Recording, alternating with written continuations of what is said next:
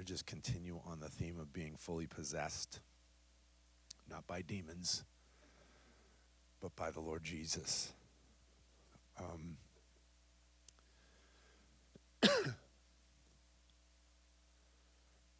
Had something interesting happen this week to us, and I believe it's a prophetic sign of what the Lord's about to do. It's funny, we went on vacation just for for an overnight for my wife's birthday, and we went up to Portsmouth just overnight. And this is when this started, you know. A dove came to the door that morning and was sitting at the door looking at me through the glass. And then when I went close, he just jumped up and perched on the thing, which, you know, doves, they're kind of skittish. They just don't, they'll usually like take off. So that was the beginning of this. And then the last 2 weeks, we've had, must be a girl, a dove come to the house and perch outside the deck, looking in the window every morning to see what, that's like not normal behavior, right? Is it me? This is not normal behavior for a dove, because they're real skittish. They don't like, you know, like hanging out with people. They're always like across on the poles, on the wires, in the trees, but they're never up in our face, you know. And so then 2 days ago, I think it was 2 days ago, my wife sends me a picture, and now there's two. And there's an egg on the chair, on the deck, and they left the egg. And we're prophetic people, so we believe in prophetic signs. I believe that the Lord is speaking through this. And I believe that, you know, and what did you send me, Joe? That the egg was this, what was the sign of the egg? Oh, wait a second. I'll find it. But it was new birth. Let me find Joe Costa. There we go. Eggs, a promise, a new beginning, gift, and plans. And so I really feel like the Lord's speaking through this, and what the Lord wants to do is bring something new to us. Bring something new to my house, bring something new to our ministry, bring something new to KA, bring something new to the church at large. I believe that, right? And I believe that he's speaking. Why now? Because this is the season when I think he's going to begin to change and eradicate some things in the church. And not just here, but, I mean, I tweeted something out. What would it look like if God just totally just took apart the church as we know? What would it look like? Because really, I think a lot of what we do now is maybe not him, right? I have a feeling that a lot of what the church has been doing in the past seasons and times, and we can't look to the past to see our future. You know, I think we can look at Scripture. We can look at the book of Acts. We can look at how the Lord came in the book of Acts and what was released in the book of Acts to kind of give us a grid for what church is to look like, right? Because that's the beginnings. It says that the glory of the latter house will be greater than the former. That means what we see in the book of Acts is just a foretaste of what God wants to release to his people in these last days. Do you believe that? And so I'm asking the Lord, God, you're showing us signs of new beginnings, and we do have plans to transition and move. And I look at numbers tonight, and I go, wow, God, really? We're going to transition and move with 20 people. Thank you. And you got, you know, and I'm like, so God has got me personally on a big faith journey, believing and understanding, moving. We'll probably move to someplace easier to get to, okay? That's what I'm talking about, okay, for everyone in general, except for this fine couple in the back that have been helping us all along, because they live around the corner. This is their house, basically. So if we don't go here, we go to their house. So Holy Spirit, I really feel, is speaking to us to move into the city of Manchester. I'm just going to blow this out there tonight, okay? I know all 20 people, right? But that will be, honestly, And it was just because, and I'll tell you why, because he's sitting right in front of me, but he's a part of the reason. It's Henry, that I felt like as soon as we began to move and do some ministry there, and it would have never happened if I didn't meet you. It's true. It was a divine connection. I don't even know how he wandered in here. It was through Janet, through Chris, through a couple people just saying, come, you got to check, you got to meet Miles, you got to come here, and Jason. And so everybody, yeah, it was through Jesus. But there was a connect, and there's been, I believe, a life connection for us walking with Kingdom Realm. But what happened was when I've been up there the last 2 times just for certain ministry things, all of a sudden things explode in my spirit and my wife. So it wasn't just myself. It was just something supernatural that God was saying, come, you maybe, and I'm like, God, is that you or is that just me? So here's what I believe. God is birthing something fresh and new, right? And we just need to prepare for a wineskin, because really if what happens in what the book of Acts shows us, right? You begin to speak the word of the Lord. We begin to release the word of the Lord. You begin to do things and move into realms of heaven that we have not engaged with before, that we want to engage with, right? And this whole thing is a big movement and faith step to move just in physically changing and moving things. And again, it's not happening now. We're looking. We got to find the right place, and the right doors have to open. My point is this. God is releasing. He wants to release revival. He wants to release awakening. He wants to move you into a place where you prepare yourself. And I'm telling you, what the church looks like now is not, and we keep saying, this statement continues to be made, that the church isn't going to look like it looks like around the corner. So my prayer has been this: Lord, what does it look like? And Lord, we want to make a wineskin. It's called a new wineskin, that the Lord can come and the Spirit of the Lord can come and heaven can come, so that we can prepare a place that actual revival, right? It's a time where God comes in fullness. This is what I'm talking about. Being fully possessed by nothing else but Jesus. Can I tell you, over the last 2 weeks, I've been kind of shaken to my core at what I've seen around me and what's happening, and what I really feel like God is like, I'm like, God, is this church, and are these church people?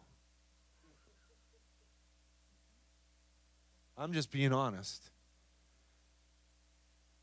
Because God is requiring something, and it's called a dying. We may have no one here at the end of this message. I'm just kidding. But in 1 Corinthians, we see that, it's imperative that we operate out of this way. And Paul comes and he says that all the fullness of Christ would come to you. He says this in the second chapter, 1-5. He says, "Brethren, I came to you. I didn't come to you with excellence of speech or of wisdom, declaring to you the testimony of God. For I determined not to know anything among you except for Christ, Jesus Christ, and him crucified." And I have to be perfectly honest, I think we've lost the crucified part in our daily walks and lives. There's a place I feel like Jesus wants to manifest himself in the crucified life. We love the resurrection story, and I do. I believe in resurrection power and resurrection life, but we do not like the cross. And the Holy Spirit has been speaking to me about living a life crucified with Christ. That when we die, when we give ourselves over to him, when we give our lives into him and fully immersed, right? We've been baptized into his death, the scripture tells us. That then we become raised to life. And there is no life without death. I'm telling you. And somewhere along the line, I think the American church, and here I go again on the American church because I'm in America. But somewhere along the line, I feel like we've missed it, where we've gone past into the blessing and into the, I understand we need resources. I understand we want a blessed life. But there becomes a point where the church begins to, that's all we preach is blessing and blessing and blessing and blessing. And come on, I'm not preaching against blessing. But I'm talking about this thing, that our lives are crucified, that our lives are hidden in Christ, that we want to see the life of Christ emerge in the church. And that can't be focused on certain things that the American church focuses on. Are you hearing me? I want the blessing. I want the increase. Come on. I really want that. You can't run a ministry without blessing and increase. Really. You want growth. But here's what I see. That when the fear of the Lord was on the church in the book of Acts, it multiplied. It went from added to multiplication. And the fear of the Lord was a good thing. It says that Jesus himself delighted in the fear of the Lord. But the American church runs away from it. Because if you take my comfort, if you take what I like, if you take my 7 songs and hallelujah, I'm serious. That the Holy Spirit wants to come in power. But I'm telling you, the fullness of Christ's life costs us something. There is no true Pentecost without cost. Just think about the book of Acts. What did they do when they were called to the upper room? You know what they did? Nothing. They didn't have a sermon. They waited on the Lord. And it cost them time, expectation, preparation. When the Holy Spirit came in power and showed up and wrecked the church, really wrecked the church, it was because they waited. I just want the real. I want the films. Can I get the films? Come on, Henry, ask for the films. I want to see the films. I want to see the revelation of what it looked like. Acts chapter 1, verse 8. When Jesus commanded them to go and wait. He said, I'm leaving, and it's only going to be to your advantage, but you have to go and wait for the Comforter, for the one who's going to come. And listen, guys, we cannot do one thing. Right? Jesus said, you will do nothing without me. And the fruit from the church is like, come on, it's spit seeds, I'm sorry, right now, compared to what it's supposed to look like. And there's a glory that's supposed to be settling on the church because what? We have full Holy Spirit. Not just in the guy up here. And I'm not saying all the guys up here have got it all together either. Believe me, I definitely don't. I'm telling you this, that the Lord wants the whole church to receive the fullness of God. If you just look at Acts chapter 4, when they were lying, right? Lying, people died. I didn't say that. Acts chapter 3 or 4 says that, right? Anyway, I didn't even get past my first verse here. What's going on? Here's my passion. Here's my mission. My mission is to help the church, help the people, help disciple people to look, to smell, to talk, to actually be in Christ's image. Come on, I got to start with myself though, Martin. Right? And so I don't know what's going on, but I know this, God is birthing something. He's dropped an egg. He's dropped an egg. He's birthing something. And he wants the Holy Spirit to come close, and he wants the Holy Spirit to observe. I'm telling you, it was the craziest thing. Day after day, the dove looking in with one eye into the house. I'm telling you, it's been going on for 2 weeks. Someone else, Paul Keith Davis. Anyone know who Paul Keith Davis is? He's a guy out of where is it? Alabama, White Dove Ministries. He named his ministry White Dove Ministries because this happened to him. 2 doves came to the house, And when they came to the house, he was calling the dove Gabriel till he realized it laid an egg, so they had to call it Gabriella. It was the same scenario. And I'm like, God, what are you saying in this? And that was back in 2003 for him. So I'm asking the Lord, what are you dropping? What are you releasing? What do you want to birth in the church right now?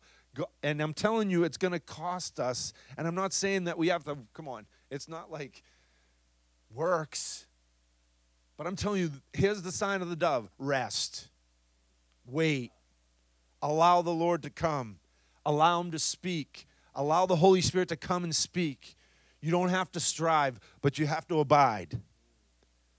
So I don't want to, again, Paul came with this. I determined not to know anything among you except of Christ, Jesus Christ, and him crucified.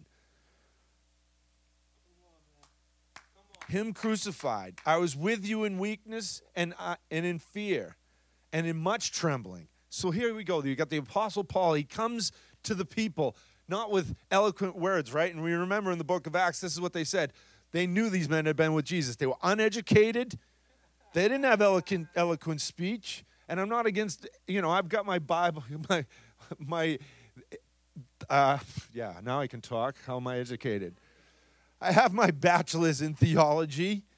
I've done formal education, but it wasn't that got me where I am now. It's the Holy Spirit that got me to where I am now. And it's all this revelatory wisdom, anything that I've received from the Lord, I've received it from himself. Some of it came from books and study. But you pound anything into this melon long enough, it'll go in,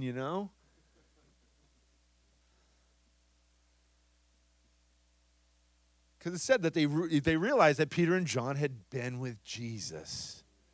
They were uneducated men. They were untrained men. They were fishermen. They were just your average guys, right? And so in my speech and in my preaching, we're not persuasive words of human wisdom, but demonstration and the power of the Spirit. That your faith should not be in the wisdom of men, but in the power of God. So eloquent speech won't cut it. And a heart transformed to the knowledge of Christ and the crucified life and the life and the resurrection, right? I've been crucified with Christ. It's no longer I who live, but Christ lives in me, and the life which I now live in the flesh, I live by faith in the Son of God, who loved me and gave himself up for me. Listen, I love that. He will kick, we were singing that song, Reckless, right? He will kick anything, any door down to get to you. He will kick it down. He will break down walls. He'll torch mountains to get to you. This is the reckless love of God. This is what he wants. He wants his people so close to him and so abiding in him. This is what he wants. But I'm telling you, we put things up. We all do it. We all do it. Say, I do it. I do it. I put things in the way to block God out. And I don't do it on purpose, but it just does. It just blocks the presence. And the Lord's saying this, I'm coming to take everything out of the way. I'm so jealous for you. I'm going to take everything out of the way. I'm going to move things and remove the high places and remove everything that gets in the way of what I want to do. He said it again in Philippians, right? He says, but what things were gained to me, these things I counted loss for Christ. Yet indeed I also count all things lost for the excellence of the knowledge, the experiential knowledge of Christ. Christ Jesus my Lord, for whom I suffered the loss of all things and count them as rubbish, that I may gain Christ and what? Be found in him. Colossians says this, that you're hidden in him. You don't live. You're looking for heavenly things, and your life is now hidden, incubated, and just absolutely closed off in Christ because you're completely possessed. I talked about, who was it? Gideon being fitted. The wording was fitted like a glove. When the Spirit of the Lord came on him, he was absolutely possessed and taken by the presence of God. And so Philippians 3, that's what I just read, verse 7, that the power of God come to us and totally change us and come in and totally eradicate anything. I'm telling you, when the Lord comes to the church, he will begin to dismantle things.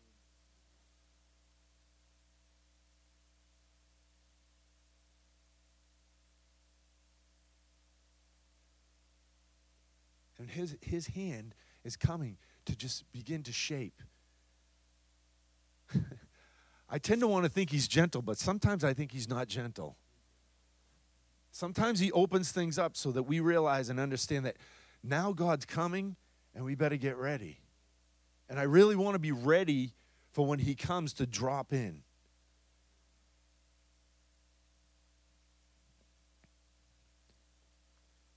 We want ministry with what? Real power and real demonstration.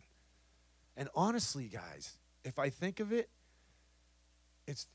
I love signs and wonders. I want to see people healed. I want to see the cripples come out of wheelchairs. You've heard me over and over and over again. But I think God is more concerned with the light of Christ forming and coming inside of you than he is, I'm telling you, and I don't want to say either or, but I know this. He's looking for the substance of himself to be released in his people first. Because there is that scripture, right? Jesus said, you cast out demons, you healed the sick, but I what? Never knew you. And that whole scripture to me kind of rocks me a little, because I'm like, God, how can people go and cast out devils and walk in authority and walk in power and then not know you? And you say, I never knew you. And so the Lord has me in a strange place over the last 2 weeks, just speaking to me about, I want you to give everything over. He's talking to me. But he's talking to me now, he's talking to you. Just give it over, right? If we just give it over, if we just cooperate with the Lord, and he begins to come in, and I'm telling you, there's this whole place where he wants to be your best friend, and he wants to speak to you, not a prophetic word. Are you hearing me? He wants to just abide with you. He wants to talk to you every day. He wants to be your friend. The Lord Jesus wants to be your friend. He wants to speak to you just real clear and real plain. And I think what happens is we should probably have a whole class on unmystifying the prophetic ministry. Because it's really about intimacy with Holy Spirit, learning to walk with him and hearing his voice. I want the dove to come to the house and stay. You know, I don't know about you, but I want the dove to come to the house and to stay and abide and not go anywhere. I don't want her to just lay an egg and leave. That's what she's done. Please come back, you know. But this is the place where God has us. Because he wants to absolutely reform us. See, Lord, I want souls, but here's what I think. I want souls to come into the church, right? But if we don't have a group that can disciple and nurture and right, I'm not saying we all have to have everything in perfect order, because it'll never be in perfect order. But I am saying this. The Lord's looking for a body that's going to be real healthy, that he can drop a harvest. When revival hits, when awakening hits, that means all of a sudden the dead are raised. I'm talking the spiritually dead. Let's just start there. And then you have mass evangelism. And who's gonna disciple all them? Me? No. That's not a sick joke. I'm serious. Right, you're right. It's going to be everyone. And that's why health and wholeness in the church, we need, again, the Holy Spirit wants to come and turn us into, men and women of God with integrity and walking in truth. The problem is truth. That's what I'm finding. Truth is the issue. Understanding and knowing truth. I can preach at you all day long, and then you go out and act completely contrary. Something's not connecting. Come on, me too. The Lord can speak to me, and I act completely contrary. Something's wrong. I'm telling you, when he comes, and he is coming, the time is now. I believe it's now. I believe he's coming in that way to break and to change and to shift things, but he's just looking for a people. It's really simple. He's just looking for someone that he can land on and that he can abide in, and that our hearts are just totally given over to him, because that's where we miss it. I feel like I've repeated myself over the last 3 weeks, but that's okay. I just can't get it. I can't get it. If I can't get rid of it, then I got to keep going after it. And the Lord wants to do this because he wants us to be looking like him. How many want to look like Jesus? I want to look like Jesus, right? I know he made me in the image and likeness of God, but I want to look like him, right? The first thing with man, it wasn't even about dominion, right? When he created Adam and Eve, he spoke the words, I want you to go take dominion. But the main thing was this, that God wanted fellowship with them. The Spirit of God, that was the first thing. He made man out of dust, and then the first thing to enter man was breath of God. That gave him life. That gave you life. So what's he looking for? He's just looking for you. He's just looking for you.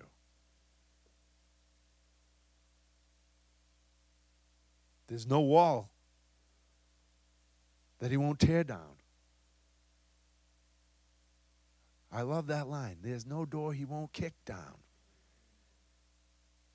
There's no door he won't. I feel like screaming it out in the parking lot. Because he will not stop. I'm telling you, if you don't and I don't, he'll go somewhere else. This is how strong this has been on me. That if he doesn't get it, if he doesn't find a people here in Kingston or Manchester or New England or Georgia or wherever, he will find a people. But let it be us. Let it be me. Let me be found in you.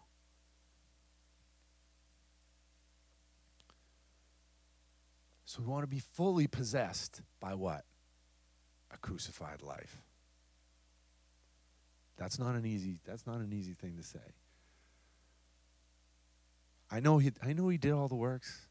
I know we live in this life that's been all sin has been eradicated.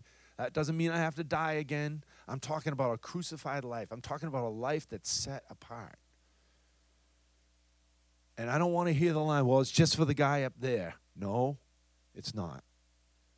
He called his church as a what? Spotless. Pure. What does purity look like? What does it look like?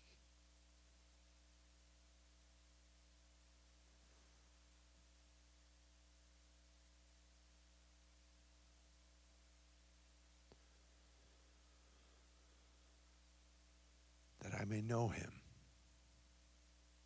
and the power of his resurrection and the fellowship of his sufferings, being conformed to his death. Here's what Paul preached.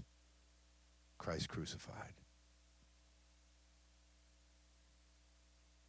I'm like, what does that even look like? Really? What does that even look like? Maybe I'll explain that next week, because I'm going to dive into it, because I read through that today, and I'm like, what does that look like? What does Christ crucified look like? It's the gospel. It's the truth of the gospel. It's the absolute unadulterated truth of the gospel. where Christ is crucified, right? And his life has been totally slain out, but he's given life to everything that he touches because of the blood. A crucified life is touched by the blood of Christ, which absolutely eradicates sin, sickness, disease. It blows everything away.